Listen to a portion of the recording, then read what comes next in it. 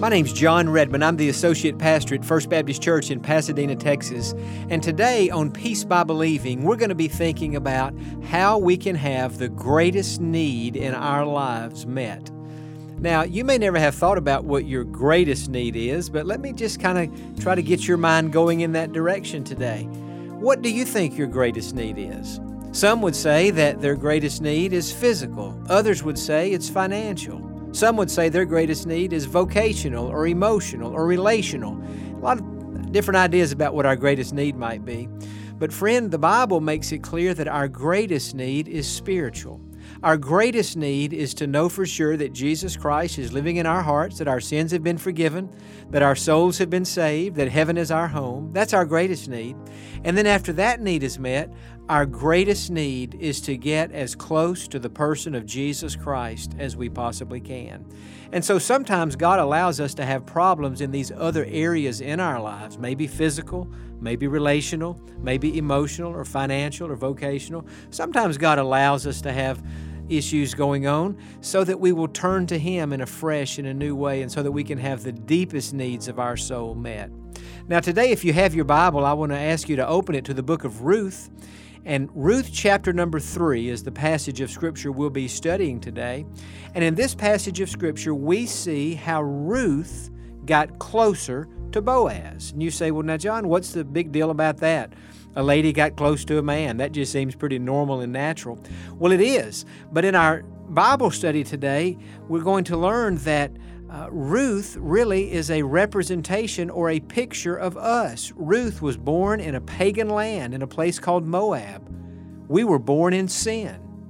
Ruth went through a very difficult situation in her life, and as a result, she had no hope for her future. The Bible says that when people are without God, they are without hope. And so Ruth really is a picture of the entire human race. Boaz, on the other hand, is a picture of Jesus Christ. Boaz and Jesus have a lot in common. They were both born in Bethlehem. They were both very wealthy. Boaz had a lot of material possessions. Jesus owns everything, and he has all the spiritual wealth in the world. And then both became redeemers. Boaz became the redeemer for Ruth, and Jesus has become our redeemer. And so in Ruth chapter 3, as we see Ruth getting closer to Boaz, we learn some very practical ways that we can get closer to Jesus Christ. Now, on our last program, we talked about the first two ways, and number one is simply to live a clean life.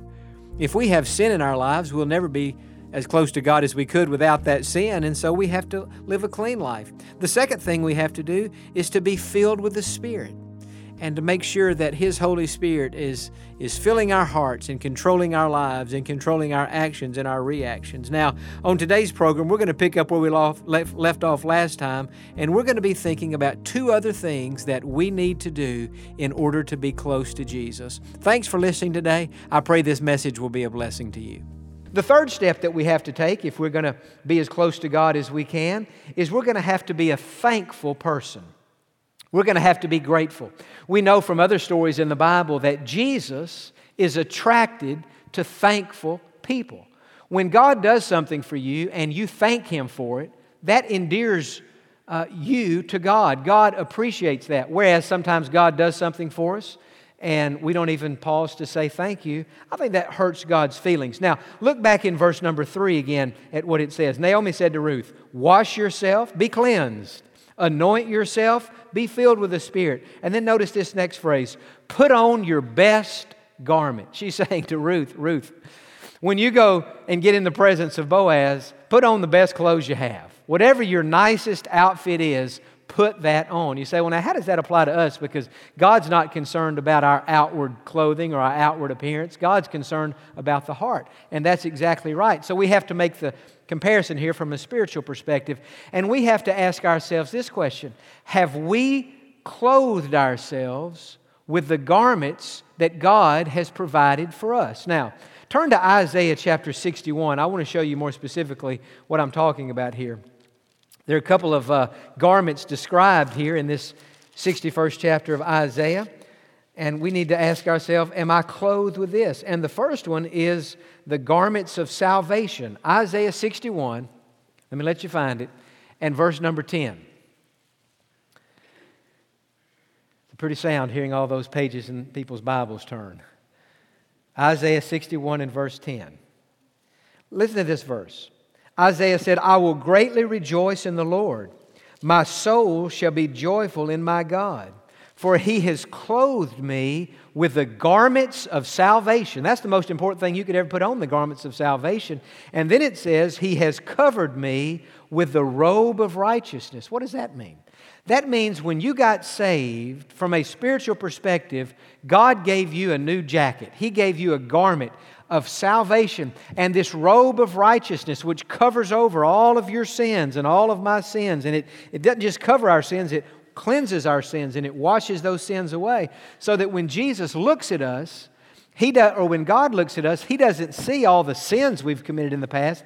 He sees this robe of righteousness. He sees us covered in the garments of salvation. So that's the first thing we should have on. But if you look back at the first of that verse, verse 10, if we've been saved and clothed like that, we should be joyful. He says, I will greatly rejoice in the Lord. My soul shall be joyful in my God. Now, look at verse number 3.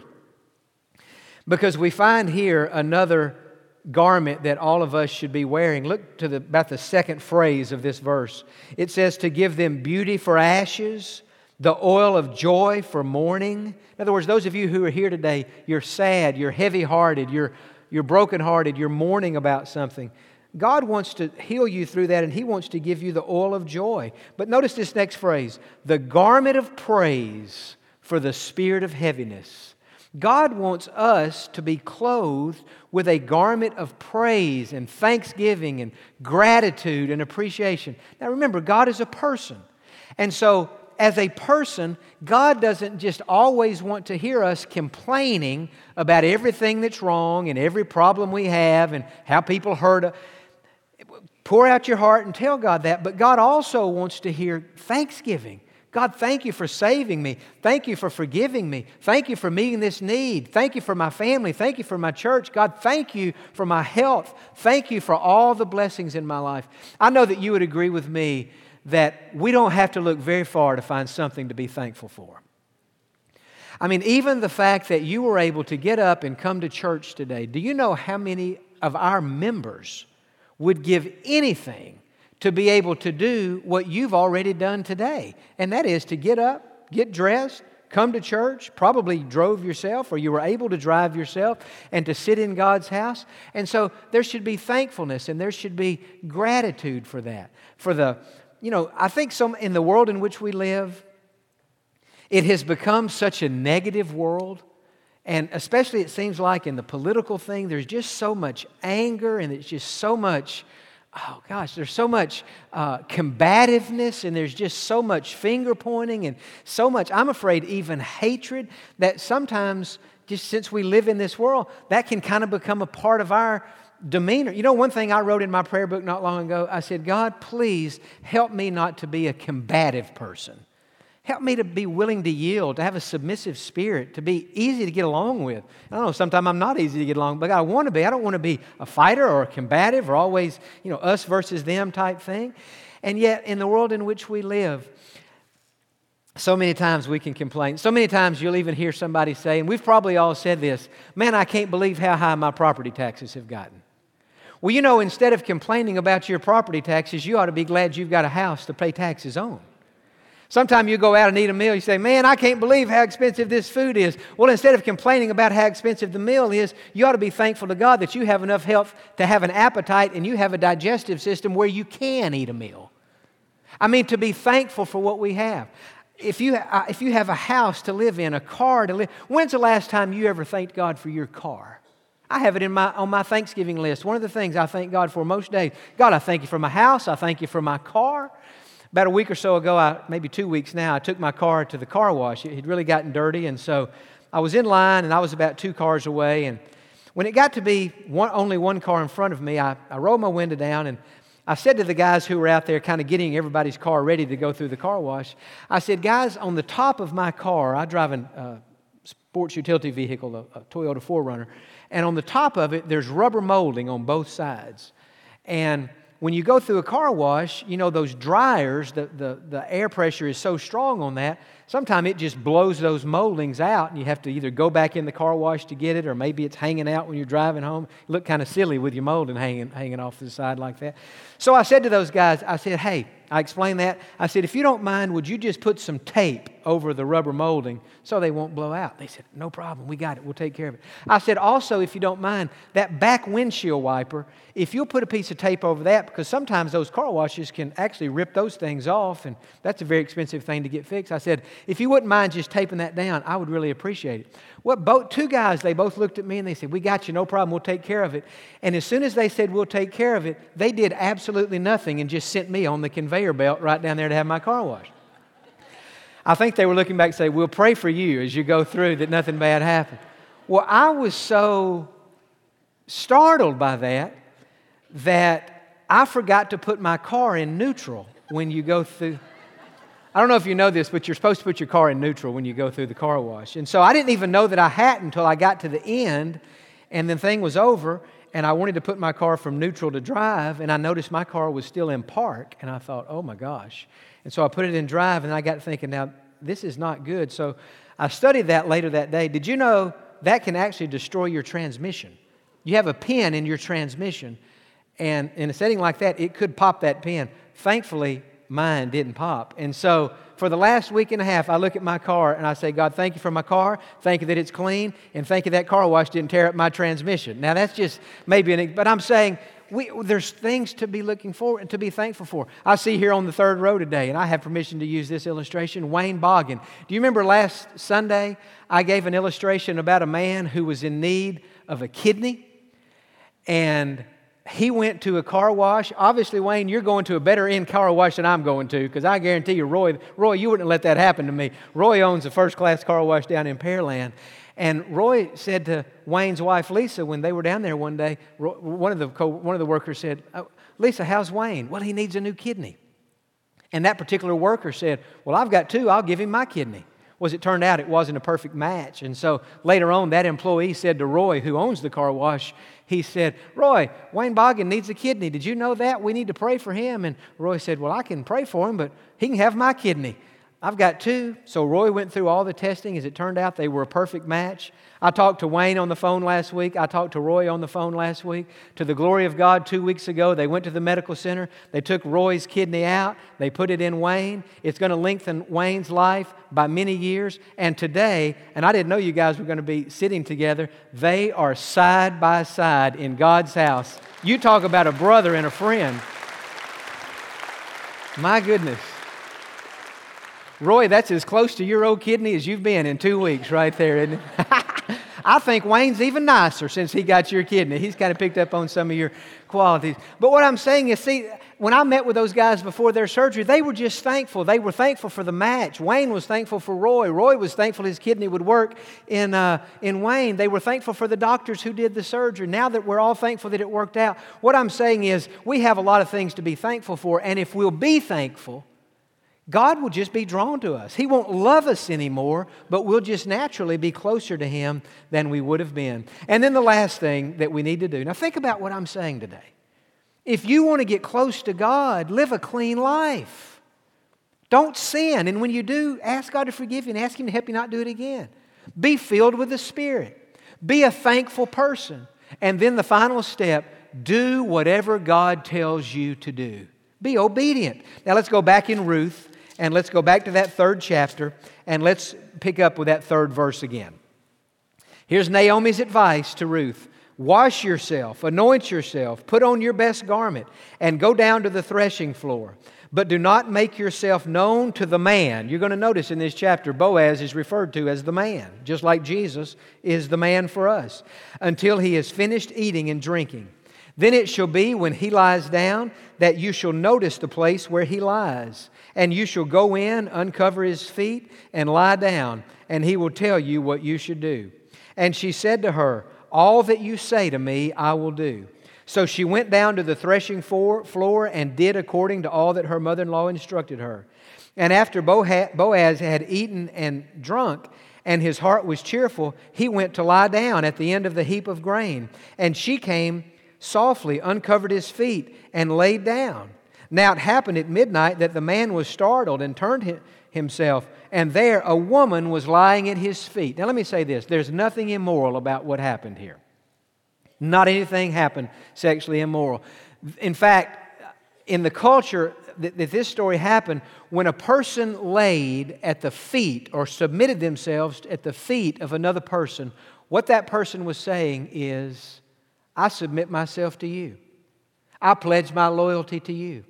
I'm in a situation where I need help, and I believe you're the one who can help me. And so this was a very common thing to do in this culture. She was just putting herself at her feet, and in so doing, she was saying, I need help, and I'm asking you to help me.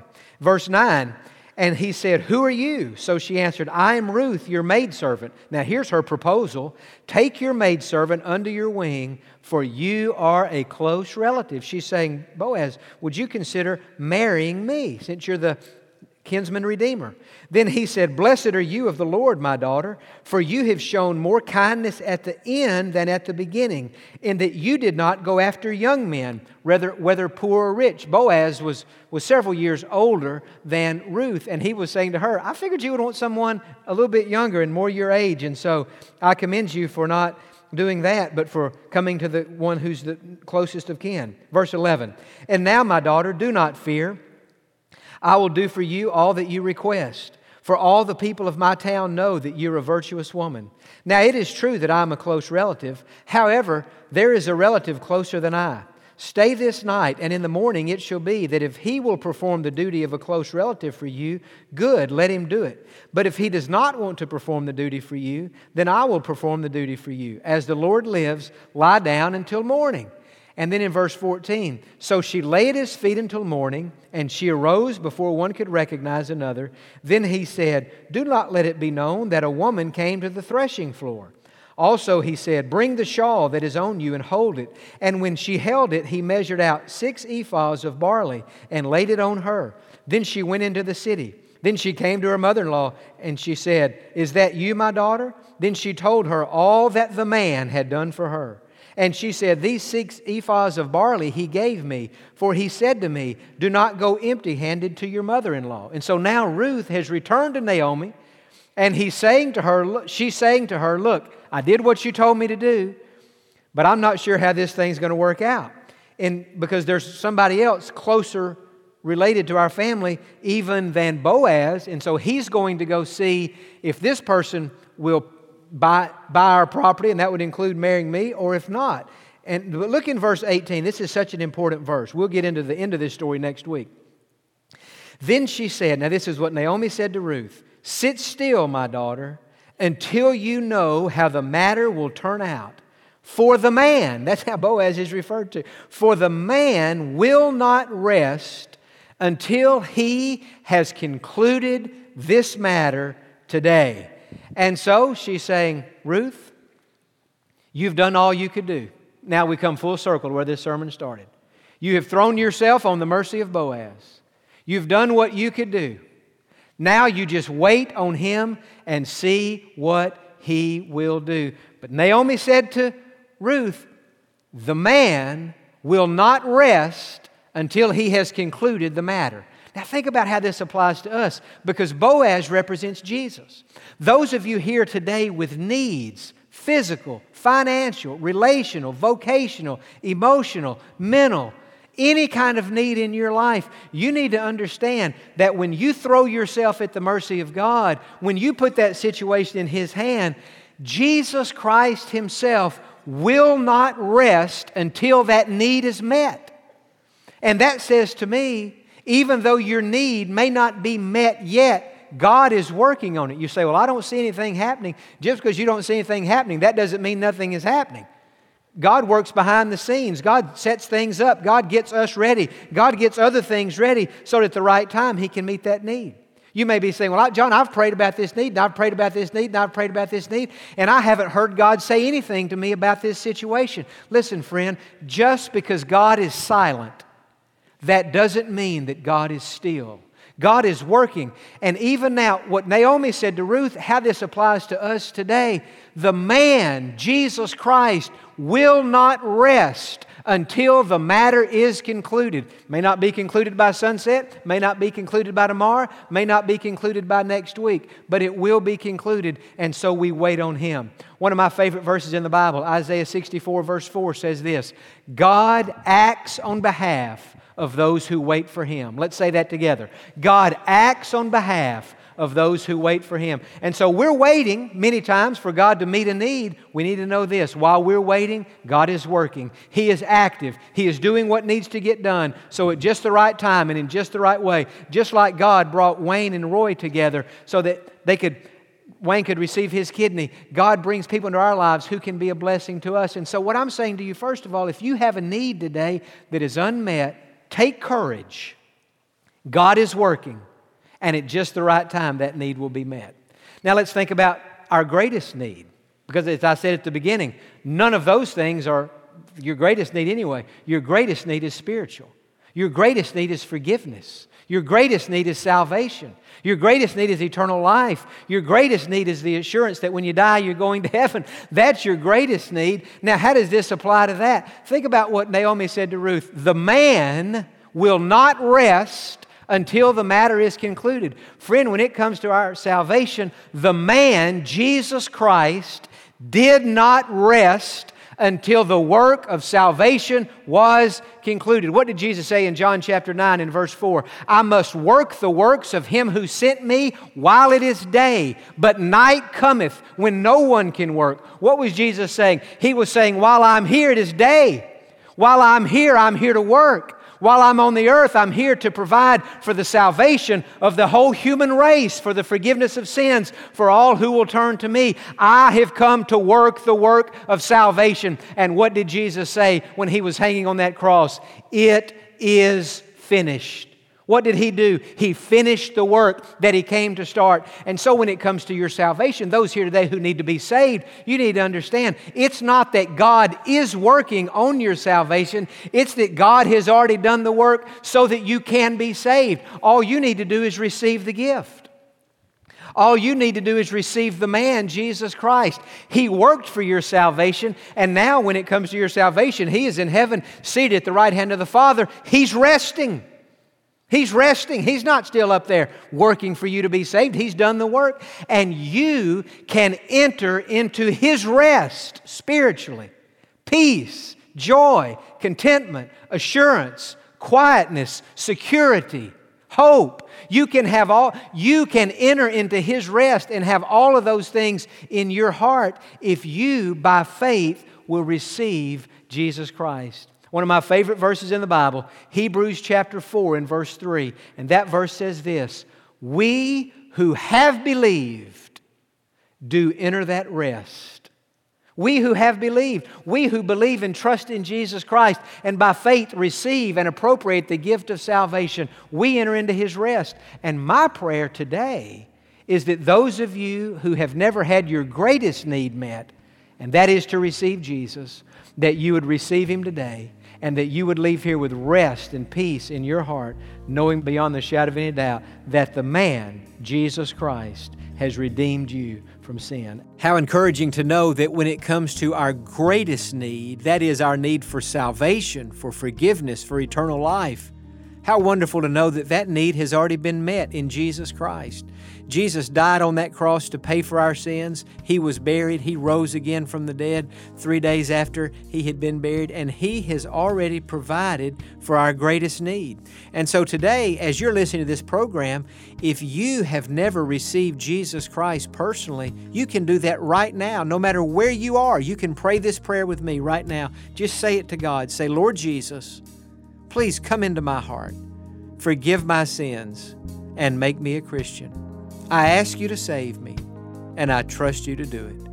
Welcome to my heart, Lord. Begin now to make me the person You want me to be. In Your name I pray. Amen. Friend, congratulations if you prayed that prayer today. Be with us next time on Peace by Believing.